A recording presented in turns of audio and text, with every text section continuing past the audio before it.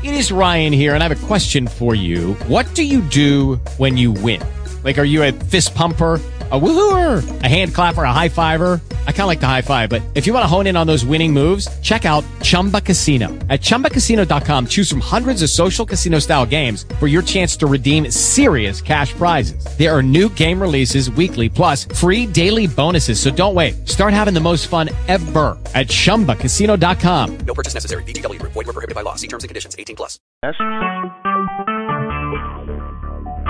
Talk shoes. Recorded live.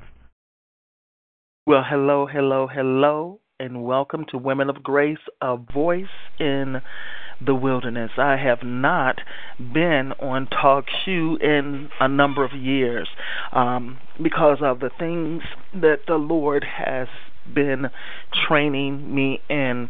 Last time I was on here, I was on a prayer line. A prayer line that was back in 2009. And at that time, I was going through some things at that time that, it's funny how people in Christ, they get so up there that they cannot fall, and they have no compassion for those that have fallen. Well, I'm here to tell you, my name is Sister Jackie Gordon Grace, and I am the founder of Women of Grace, a voice in the wilderness. And we have been, I have been doing a teaching in 4 teachings, actually 2, the book of Romans, we've been studying out of that, and also spiritual strategy and kingdom living. I do the book of Romans on Mondays through Fridays, hallelujah, at 6:30 in the morning, from 6:30 to 7, either 7 or 6:30, all depends when I wake up, when the Lord wakes me up. But I have been doing a study in the book of Romans Monday through Fridays, and it's been very interesting, very blessed to do those studies in the morning before I go to work. Getting started in the Word of God is the most important thing. Also on the Sabbath, Saturday morning and Saturday evening, I do spiritual strategies and kingdom living. Today we just did that. I've been having difficulty with the audio, but praise God, I had always had Talk Shoe and decided I was going to try it out here to see how it works out.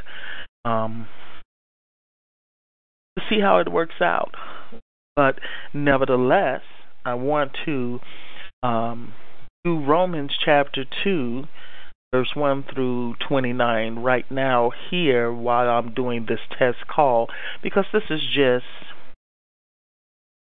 a test call. Romans chapter 2, verse 1 through 29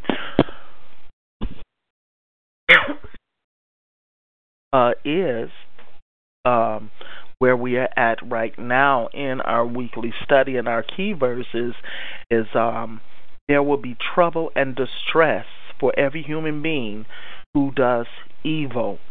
First to the Jew, then for the Gentile, but glory, honor, and peace for everyone who does good, first to the Jew, then to the Gentile. For God does not show favoritism. Here, God does not show favoritism. Neither should we, as the body of Christ, show any type of favoritism. Hallelujah. But that is in the church today, that we do show favoritism. Having presented mankind's degraded condition in the previous chapter, all knows that some will react to his graphic description of their wickedness with the cry, "I'm not like that." His purpose now is to prove that everyone is guilty. All men have sinned, whether Jew or Gentile. And this is a study that I'm sharing with my audience from Online Bible College. And I am allowed to share these studies as I go along, hallelujah, to bless the body of Christ. And The studies have been a blessing to me. I had to, when in Revelations it said you have lost your first love, you have left your first love. So I had to start over, back again, learning and knowing about who Christ is, and God has been tremendously blessing me. I thank the Lord that He has compassion and mercy. I thank the Lord that He's an understanding God and that He knows the secrets of man's heart. And I thank the Lord that He did not leave me nor forsake me like others did in the body of Christ. You know, when a soldier falls, we are supposed to be there to pick them up, to help and assist them. Hallelujah. I had one sister tell me that she don't need this drama in her life. Hallelujah. But she was proclaiming the word of the gospel, the word of God, and wanted to minister to other people. But if you can't minister to those that are already in the army, that are hurting, how would you minister to those that you're trying to enlist in the army? Hallelujah. But I thank God that He had a plan and He had a purpose for my life, even though I had many enemies rise up against me, praying against me that I would fail and not succeed in the purposes of God for my life. But you know, God, I thank God for who He is. He's God. He's almighty, and my life is in His hands. But let's move on in this lesson. It says we cannot judge others. And during my time where I failed and God brought me back, I was judged by others. Romans, let's turn our swords. Hallelujah. Let's turn our swords to Romans chapter 2. Let me pull that up. As you can hear, you hear the dogs barking. Romans chapter 2, verse 1 through 3. We're going to read. Hallelujah. Thank you, Father.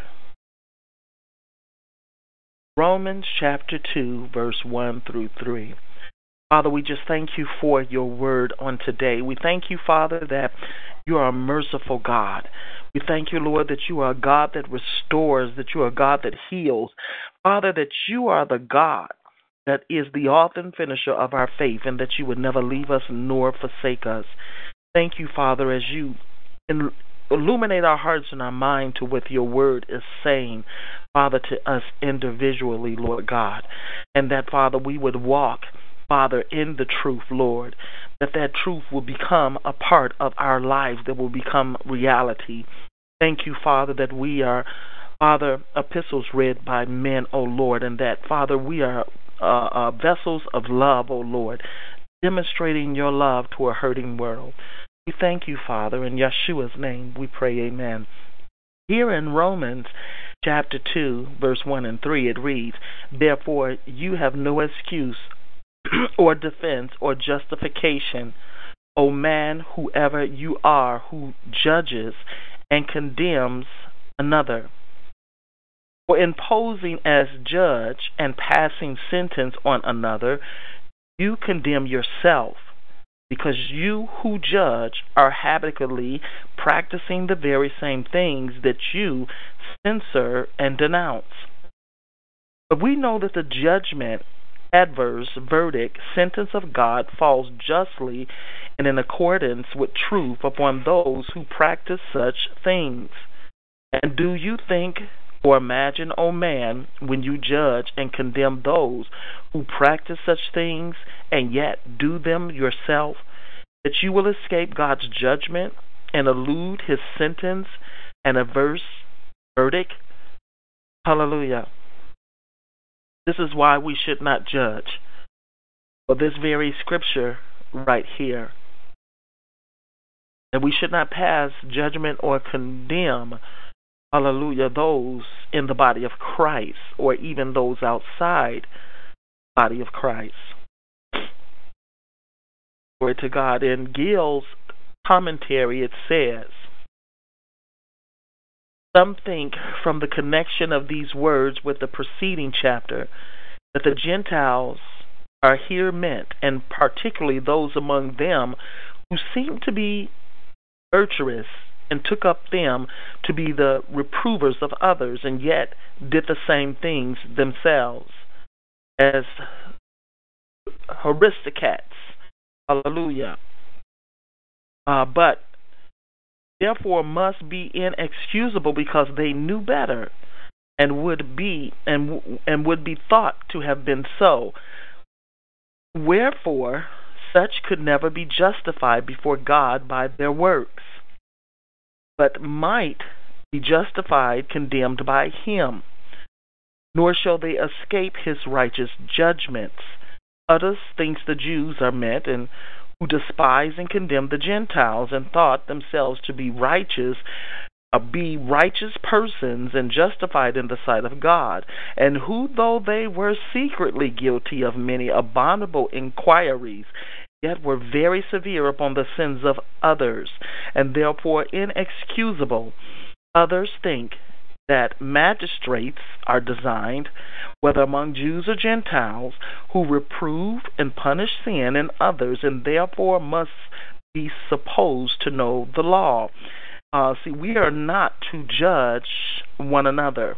And the reason Paul is saying this is because we are all sinners. All of us have fallen short of the glory of God. I wouldn't care what type of title that you have, how long you've walked with the Lord. We all are sinners. And Christ came to save those that was lost, to cleanse us and wash us in his blood, that we may be clean and justified in the sight of God. But we cannot, hallelujah, straddle the fence, live a life in the world, and yet also call on the name of the Lord. And this is what was going on. This is what Paul is referring to, that you have some in the body of Christ today that are holier than thou, but secretly lead a secret life of sin. Hallelujah. See, we cannot judge one another if we are not with that person on a daily basis. We can't even go by sight or what we see. Whoever thou art that judgeth, whether a Jew or Gentile, a public magistrate or a private person, for wherein thou judgest another, that is, in what case or instance, hallelujah, that by judging we condemn ourselves. Hallelujah. When we look at the wickedness of someone else and then compare our own lives to him, we may be able to say, I'm not as bad as he is. But the standard by which we measure ourselves is not the evil that others do, but the righteous standard of God himself. As Paul says in 2 Corinthians chapter 10, verse 12, when they measure themselves by themselves and compare themselves with themselves, they are not wise. Compared to his holiness, all of us are wicked. Paul will underline and explain on this vital fact in the rest of Romans chapter 2 and chapter 3. Now, man is guilty by thought. Man is guilty by thought. Paul goes on to reveal how man is guilty not just by actions, but by his heart intent. You know, sin begins in the heart before it's the outward action. And this is where Christ was focused on. That sin began in the thought. Hallelujah. And then it was manifested out in action. The Jews had been given God's law through Moses, but Jesus taught that God's righteous standard is even higher than the 10 Commandments found in Exodus chapter 20, verse 1 through 17. He said in Matthew chapter 5, verse 21 and 27, you have heard that it was said to the people long ago, do not murder, and anyone who murders will be subject to the judgment. But I tell you that anyone who is angry with his brother will be subject to judgment. You have heard that it was said, do not commit adultery. But I tell you that anyone who looks at a woman lustfully has already committed adultery with her in his heart. It is a spiritual thing, beloved. Hallelujah. It's a spiritual thing. It all starts in the spirit. Turn your swords to Matthew chapter 5. That's Matthew chapter 5 at verse 17. Hallelujah. And it reads, "Do not think that I have come to do away with or undo the law or the prophets." I'm reading out the Amplified Bible. "I have come not to do away with or undo, but to complete and fulfill them. But truly I tell you, until the sky and earth pass away and perish, not one smallest letter nor one little hook identifying certain Hebrew letters will pass from the law until all things it foreshadows are accomplished. Whoever then breaks or does away with or relax one of the least important of these commandments," listen to what Christ is saying, because this is highlighted in red. This is very important. He says, "Whoever then breaks or does away with or relax one of the least important of these commandments and teaches men so shall be called least important in the kingdom of heaven. But he who practices them and teaches others to do so shall be called great in the kingdom of heaven. For I tell you, unless your righteousness, your uprightness and right standing with God is more than that of the scribes and Pharisees, you will never enter the kingdom of heaven. You have heard that it was said to the men of old, you shall not kill, and whoever kills shall be liable to and unable to escape the punishment imposed by the court. But I say to you that everyone who continues to be angry with his brother or harbors malice, enmity, or heart against him shall be liable to and unable to escape the punishment imposed by the court. And whoever speaks contemptuously and insultingly to his brother shall be liable to and unable to escape the punishment imposed by the Sanhedrin. And whoever says, you cursed fool, you empty-headed idiot, shall be liable to and unable to escape the hell, Gehenna, of fire. So if when you are offering your gift at the altar, you there remember that your brother has any grievance against you, leave your gift at the altar and go. First make peace with your brother, and then come back and present your gift. Come to terms quickly with your accuser while you are on the way, traveling with him, lest your accuser hand you over to the judge, and the judge to the guard, and you be put in prison. Truly I say to you, you will not be released until you have paid the least fraction of a penny. You have heard that it was said, you shall not commit adultery. But I say unto you that everyone who so much as looks at a woman with evil desire for her has already committed adultery with her in his heart. If your right eye serves as a trap to ensnare you, or is an occasion for you to stumble in sin, pluck it out and throw it away. It is better that you lose one of your members than that your whole body be cast into hell, Gehenna. And he goes on to talk about divorce and oaths and hallelujah and vengeance. Read Matthew chapter 5 verse 17 to 48. And God is instructed not just in your actions, but in your heart, your thoughts, your feelings, and your attitude, how you treat one another. And I tell you, beloved, when I was going through, when I had fallen away and the Lord brought me back, hallelujah, I was persecuted by the church. It was not the world. It wasn't the lost people. It was those that call on the name of the Lord. And how I was treated, hallelujah, in that time of need where I needed the prayers of the saints. I needed the comfort of the saints. I needed the encouragement of the saints at that time. And I did not receive it, but praise be to God. All is forgiven, and I asked the Lord to forgive them, for they knew not what they were doing.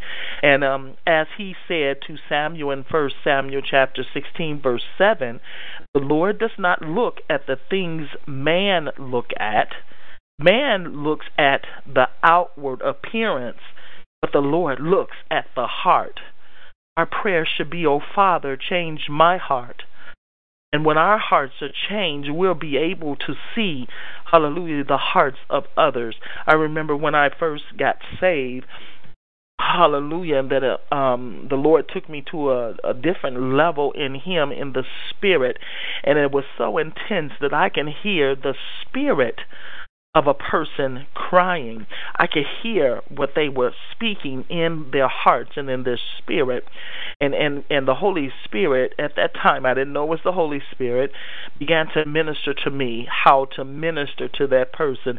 See, we cannot look at the outward appearance of an individual. We must ask the Lord to open up the eyes of our heart, hallelujah, that we may be able to minister to the heart, hallelujah, as God does. Let's turn to Psalms. We're going to go to Psalms 139. Psalms 139, and we're going to read verses 1 through 4, which reads, "O Lord, you have searched me thoroughly and have known me. You know my downsetting and my uprising. You understand my thoughts afar off. You shift and search out my path and my lying down, and you are acquainted with all my ways. For there is not a word in my tongue still unuttered. But behold, O Lord, you know it all together." See, the Lord knew that I would be sitting here at 9:16 p.m. Pacific time, hallelujah, speaking this word to you. Hallelujah. He knows it all together. He sees my heart, that I have a heart to teach the word, the true, unadulterated word of God to the people. Hallelujah. To prepare them for the King's return. Let's jump down to verse 23 and 24 of Psalms 139. And it reads, "Search me thoroughly, O God, and know my heart. Try me and know my thoughts. And see if there is any wicked or hurtful way in me, and lead me in the way everlasting." See, we need to get our hearts together first before we could minister to someone else. We need to be right in our hearts before the Lord. Hallelujah. Facts that shocked the Jews. The Jews of Paul's day would have been shocked by the 6 statements he makes in chapter 2. The Jews are guilty too. Let's go back to Romans chapter 2. Romans chapter 2, verse 1 through 3. And let's read that again. "Therefore you have no excuse or defense or justification, O man, whoever you are, who judges and condemns another. For in posing as judge and passing sentence on another, you condemn yourself, because you who judge are habitually practicing the very same things that you censor and denounce. But we know that the judgment, adverse verdict, sentence of God falls justly and in accordance with truth upon those who practice such things.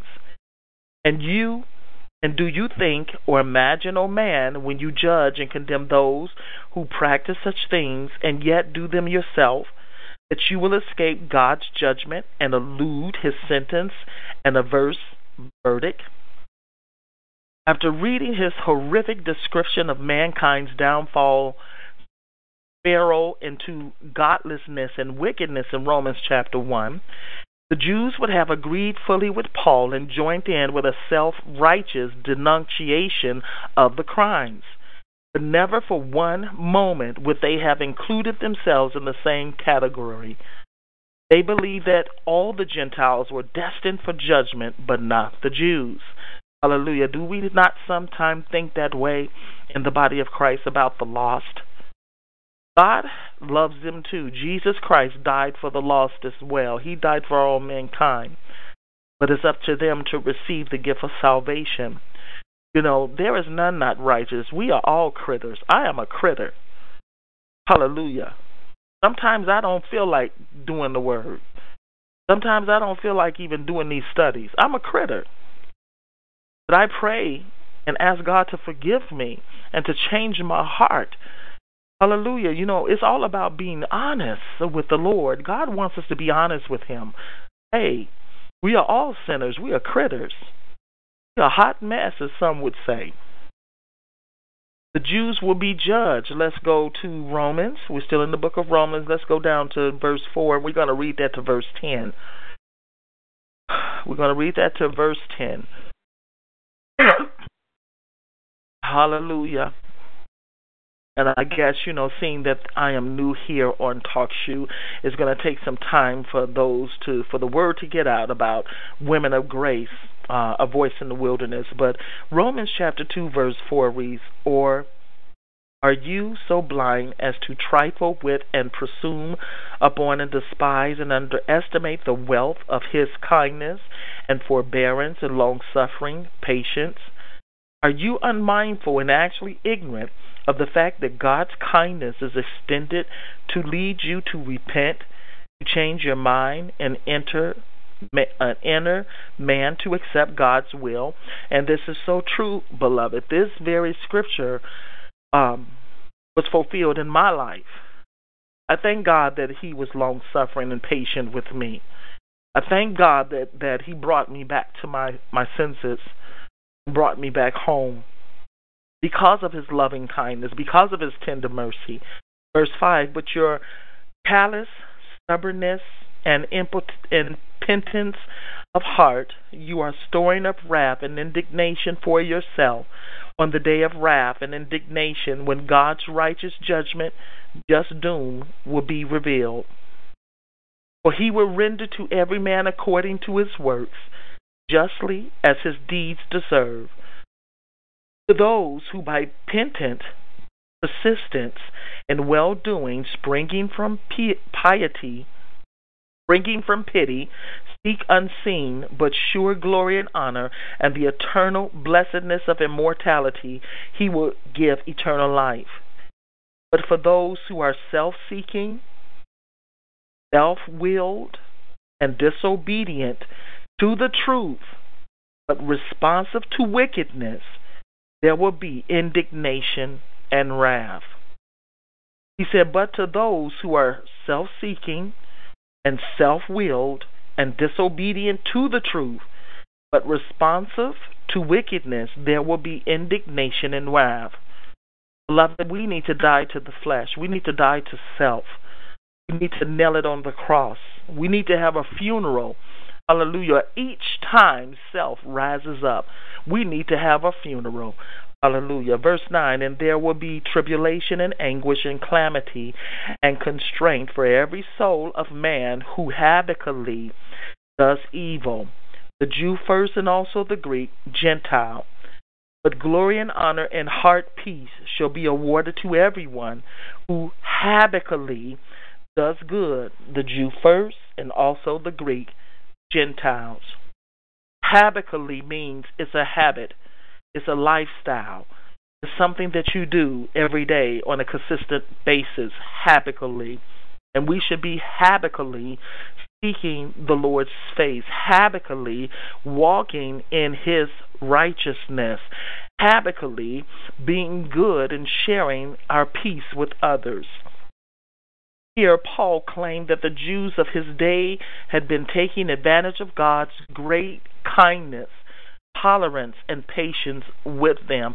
Do we not do that today in the body of Christ?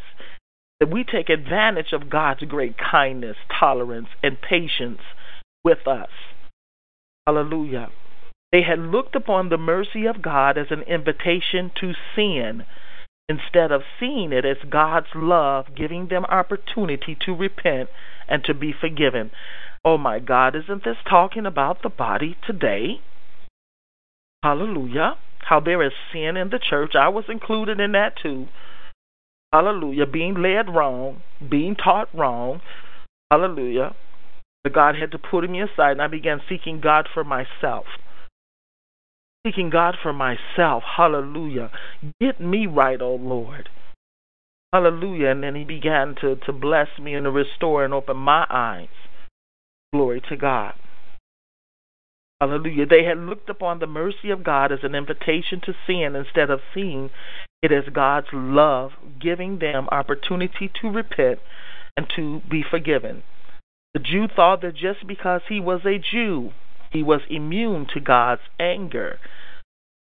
Christians are like that today. The Christians thought that just because they are Christians, they were immune to God's anger.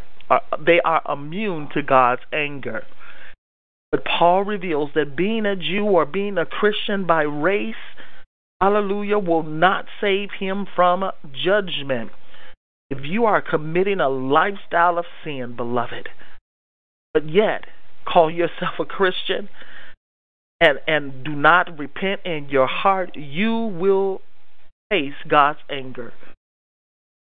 He'll be judged like the Gentile, not as his radical heritage, but by the kind of life he has lived. You will be judged. So now is the time to repent. Now is the time to seek the Lord's face for forgiveness. God has no favorites.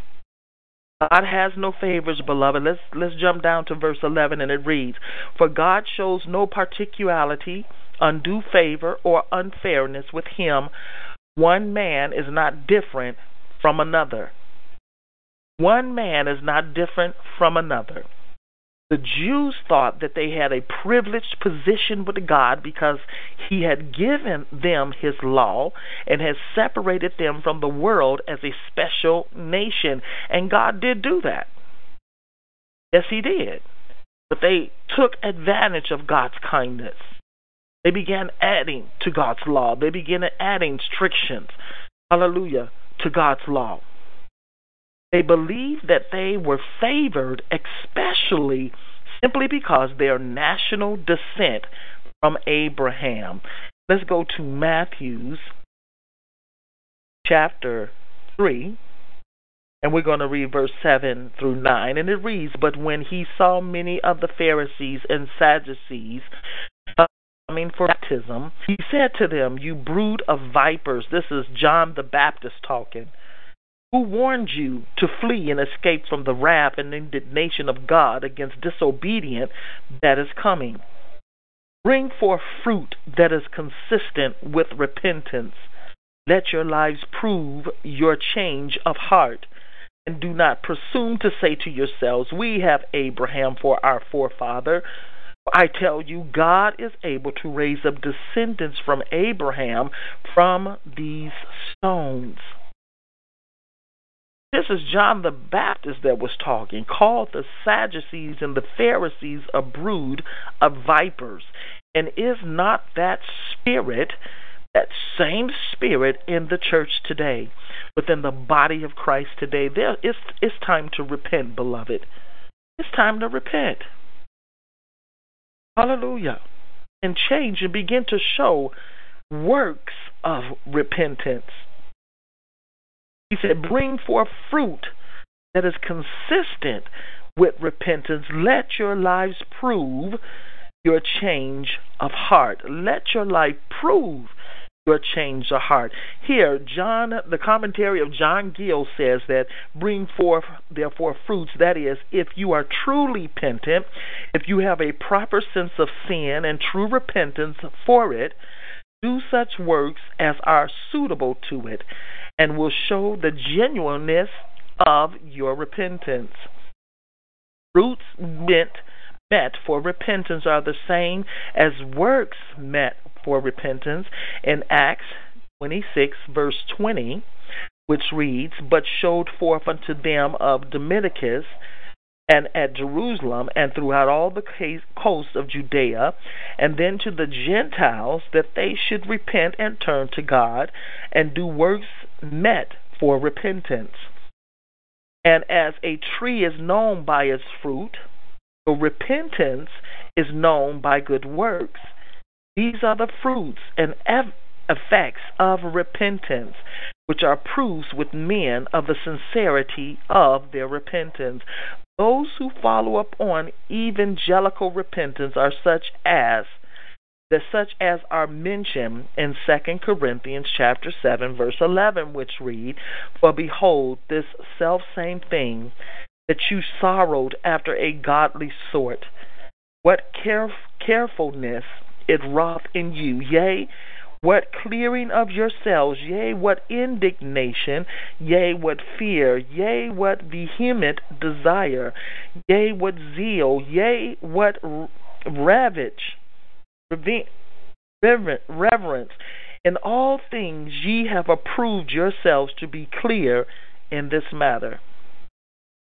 Now let it be observed that John insisted upon repentance, a good conversation, assisting the truth of it as necessary prerequisites to the ordinance of baptism. Hallelujah. We must show forth the fruit of our repentance.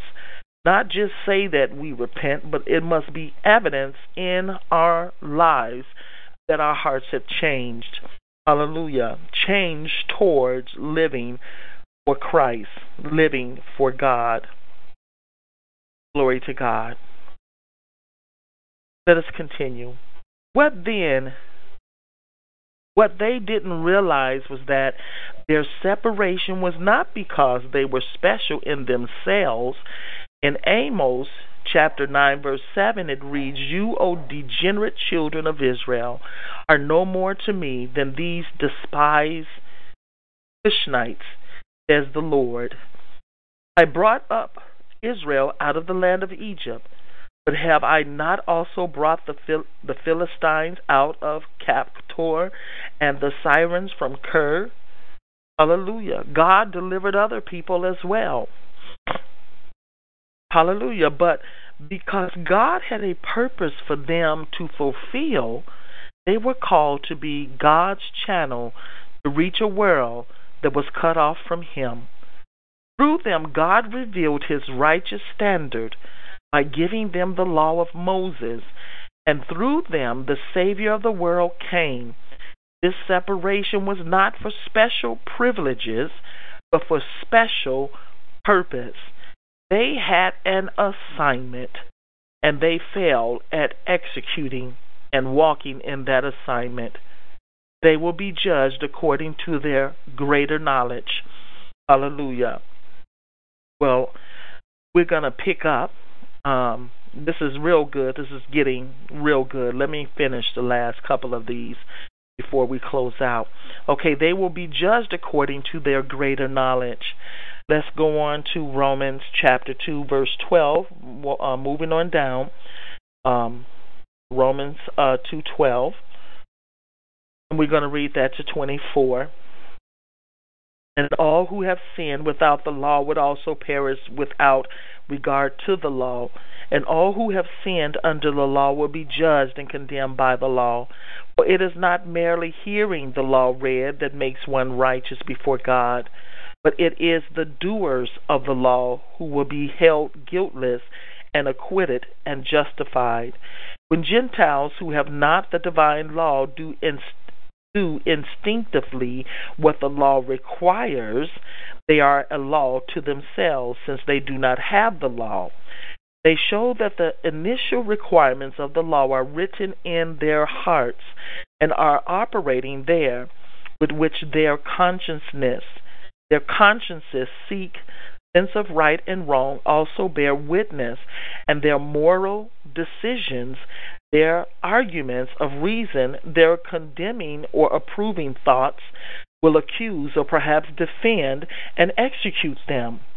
On that day, when, as my gospel proclaims, God by Jesus Christ will judge men in regard to the things which they conceal, their hidden thoughts." Here, Paul is talking about the conscience of the Gentiles, that they may not have had the written law, but they had the law written on their hearts. Their consciences pricked them. And you know, I shared that with someone in Christ, a young lady in Christ. I can't think of her name right now. But from what I told her concerning the conscience of man, hallelujah, our consciences are pricked. If the word of God is written on your heart, your conscience will be pricked when you do something right or wrong. And because I shared that revelation with her, she went about telling people that I was teaching false doctrine. And here it is, right here in the Word. talking about the Gentiles, hallelujah, that they had the word written on their heart from their conscience. Says in verse 15, they show that the initial requirements of the law are written in their hearts and are operating there, with which their consciences, sense of right and wrong, also bear witness, and by their moral decisions, their arguments of reason, their condemning or approving thoughts will excuse or perhaps defend and excuse them. God has given us a conscience for a reason. Hallelujah. Talking about the sense of right and wrong that is written on our hearts. Hallelujah. Verse 17, but if you bear the name of Jew or rely upon the law and pride yourself in God and your relationship to Him, and know and understand His will and discerningly approve the better things and have a sense of what is vital because you are instructed by the law, and if you are confident that you yourself are a guide to the blind, a light to those who are in darkness, and that you are a corrector of the foolish, a teacher of the childish, having in the law the embodiment of knowledge and truth, well then, you who teach others, do you not teach yourself? While you teach against stealing, do you steal? Take what does not really belong to you? You who say not to commit adultery, do you commit adultery? Are you unchaste in action or in thought? You who abhor and loathe idols, do you rob temples? Do you appropriate to your own use what is consecrated to God, thus robbing the sanctuary and doing sacrilege? You who boast in the law, do you dishonor God by breaking the law, by stealthily infringing upon, or carelessly neglecting, or openly breaking it? For as it is written, the name of God is mangled and blasphemed among the Gentiles because of you. The words to this effect are from your own scriptures. Here in Romans chapter 1, Paul has shown how God had revealed Himself to mankind through creation. Therefore, mankind was without excuse for turning from Him, but he now declares that the Jews had received a greater revelation of God by the law, and with it a greater responsibility. Therefore, they too were without excuse. And who would be judged according to the understanding of God they had received through the law and through the prophets? Hallelujah. True circumcision is of the heart. Verse 25 to 27, still in Romans chapter 2. Circumcision does indeed profit if you keep the law. But if you habitually transgress the law, your circumcision is made uncircumcision. So if a man who is uncircumcised keeps the requirements of the law, will not his uncircumcision be credited to him as equivalent to circumcision? Then those who are physically uncircumcised but keep the law will condemn you, who, although you have the code in writing and have circumcision, break the law. He says the right of circumcision had been given to the Jews as the sign of their separation to God. That's in Genesis chapter 17, verse 9 through 14. The cutting off of the flesh symbolized their separation from sin and their obedience to God's righteous commandments. The Jews prided themselves in the fact that God had given them His law and that they had been circumcised. But Paul points out that this means absolutely nothing if one doesn't live according to them. He desires knowing God's law isn't what counts. Living by it is. Being circumcised isn't the issue. Having a heart separated from sin is. And that's what it means to be circumcised in your heart. To be separated from sin, from the world. If a Gentile kept God's law and lived up to his righteous standard, then says Paul, he would be truly circumcised even though he had not had the physical rite. We are to be circumcised in our hearts. Let's move on. Romans 28 and 29. For he is not a real Jew who is only one outwardly and publicly, nor is true circumcision something external and physical. But he is a Jew who is one inwardly, and true circumcision is of the heart, a spiritual and not a literal matter. His praise is not from men, but from God.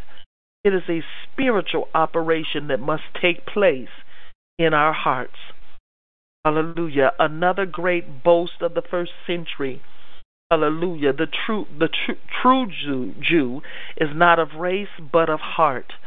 And if you have been circumcised in your heart, hallelujah, by the Holy Spirit, you are the seed of Abraham. You are one of the seeds of Abraham. Hallelujah. Another great boast of the first century Jew was that he was a descendant of Abraham and therefore an heir of God's special promises to Abraham. Hallelujah. Let's go to Genesis chapter 12. Genesis chapter 12, verse 1 through 3, talking about the promises of Abraham. Hallelujah. Now in Haran, the Lord said to Abram, go for yourself, for your own advantage, away from your country and from your relatives and your father's house, to the land that I will show you. And I will make of you a great nation, and will bless you with abundant increase of favors, and make your name famous and distinguished, and you will be a blessing, dispensing good to others. And I will bless those who bless you, who confer prosperity or happiness upon you, and curse him who curses or uses insolent language toward you. In you will all the families and kindreds of the earth be blessed, and by you they will be blessed themselves. So if you have been spiritually circumcised in your heart, you have the promises of Abraham resting up on you. He believed that since he was a Jew by race, talking about the Sadducees and the Pharisees, the Jewish people, that they had special privileges with God.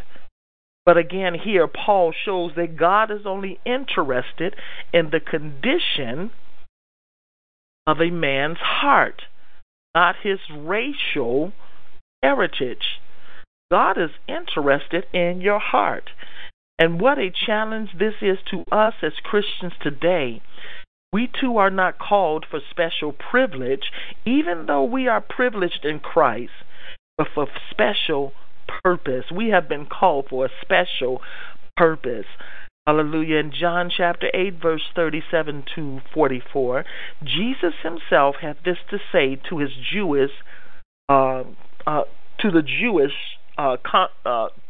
to the Jewish people.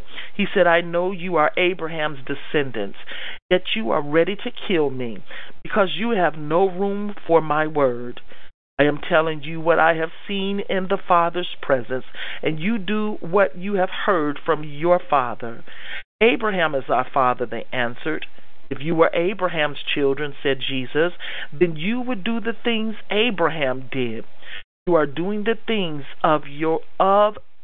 your own father does. You belong to your father, the devil, and you want to carry out your father's desire. Hallelujah. Here and right here, Jesus makes it plain and he makes it clear who is of God and who is not. Hallelujah. If you're doing wicked things, hallelujah, they wanted to kill Jesus. Jesus didn't do anything wrong. He didn't do anything. He went around blessing people. He went around setting people free. And they got jealous. They got angry. They got mad at him because of that. Because he was going around doing good. Jesus did no wrong. But he told them that you are of your father, the devil. So you can tell who is of God and who is not in the body of Christ by our actions. Hallelujah. By how we treat one another. Glory to God. Let me read that. The last 44. Let me read that. The children of the devil. 42. Jesus said to them, "If God were your Father, you would love me and respect me and welcome me gladly. For I came forth from God out of his very presence. I did not even come on my own authority or of my own accord as self-appointed, but he sent me. Why do you misunderstand what I say? It is because you are unable to hear what I am saying. You cannot bear to listen to my message. Your ears are shut to my teachings. You are of your father, the devil, and it is your will to practice the lusts and gratify the desires which are characteristic of your father. He was a murderer from the beginning and does not stand in the truth, because there is no truth in him. When he speaks a falsehood, he speaks what is natural to him, for he is a liar himself, and the father of lies, and of all that is false." Beloved, that breaks it down in a nutshell. That who is and who is not of God on our actions. Whether we're serving the living God or we're serving Satan. There is no in-betweens. Jesus just bluntly came out and told him that your father is the devil. And these were men that knew the law, that read and studied, prayed and fasted and everything. But they hated. They didn't even recognize God when he came, when he showed up on the scene. They hated him. Why? Because they were of their father, the devil. And that applies to anyone in the body of Christ. Hallelujah. That you can distinguish the difference. This is why it's so important that we must every day, salvation is a daily walk. And we must constantly be before the presence of God, asking for him to cleanse and wash us. Even though it was finished on the cross, Jesus annihilated sin. It has not yet registered in our mind that we do not have to sin, that we do not have to yield to the slave master, which is Satan, any longer. This is why it's important to stay in the Word. Reading on to verse 5. But because I speak the truth, you do not believe me, do not trust me, do not rely on me or adhere to me. Who of you convicts me of wrongdoing or finds me guilty of sin? Then if I speak truth, why do you not believe me, trust me, rely on, and adhere to me? Whoever is of God listens to God. Those who belong to God hear the words of God. This is the reason that you do not listen to those words of me, because you do not belong to God and are not of God or in harmony with him. The Jews answered him, "Are we not right when we say you are a Samaritan and that you have a demon?" Here they go. They ain't hear nothing that Jesus said. It was like that was a drive-by. They didn't hear nothing he said, that you are under the power of an evil spirit. Jesus answered, "I am not possessed by a demon. On the contrary, I honor and reverence my Father, and you dishonor, despise, and scorn me. So, however, I am not in search of honor for myself. I do not seek and not aiming for my own glory. There is one who looks after that. He seeks my glory, and he is the judge.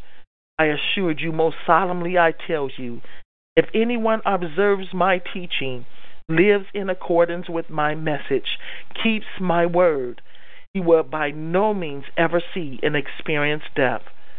Jews said to him, now we know that you are under the power of a demon. Insane, they were saying. Abraham died, and also the prophets, yet you say, if a man keeps my word, he will never taste of death into all eternity. Are you greater than our father Abraham? He died, and all the prophets died. Who do you make yourself out to be? Jesus answered, if I were to glorify myself, magnify, praise, and honor myself, I would have no real glory. For my glory would be nothing and worthless. My honor must come to me from my Father. It is my Father who glorifies me, who extols me, who magnifies me, and praises me, of whom you say that he is your God, that you do not know him or recognize him and are not acquainted with him. But I know him. If I should say that I do not know him, I would be a liar like you. But I know him and keep his word, obey his teachings, and faithful to his message. For your forefather Abraham was extremely happy at the hope and prospect of seeing my day, my incarnation, and he did see it and was delighted. Then the Jews said to him, you are not yet 50 years old, and how have you seen Abraham? Jesus replied, I assure you most solemnly I tell you, before Abraham was, I am. So they took up stones to throw at him, but Jesus, by mixing with the crowd, concealed himself and went out of the temple enclosure. Glory to God. Next time we come together here on TalkShoe, we're going to talk about the next subject, which God is a righteous judge. Hallelujah. My hour's up, but this is Women of Grace, a voice in the wilderness, and we're studying out the book of Romans in chapter 2. Hallelujah. Glory to God. Well, Father, we thank you for your word. We thank you, Father, for truth. Hallelujah. Father, cleanse our hearts. Wash our hearts in the blood of Christ. Teach us, Father, how to repent and ask for your forgiveness for sins, knowingly or unknowingly, of having an attitude in our hearts, oh Lord. And if we have an ought against anybody, Lord, Father, we forgive them right now, oh Father. We release them in forgiveness and ask, oh Father, that you would bring them into the true revelation knowledge of Yeshua, Jesus Christ, that their hearts may be healed, that they may become sons and daughters of your kingdom. We thank you, Father, for this word on tonight. In Yeshua HaMashiach, Jesus' name we pray. Amen. Well, beloved, thank you. Thank you for joining us here at Women of Grace, a voice in the wilderness. May God bless you, and may God keep you, and may God's face shine upon you as you continue to sit at his feet, as you continue to seek his face and sit at his feet and learn from him. Until then, beloved, God bless you, and shalom.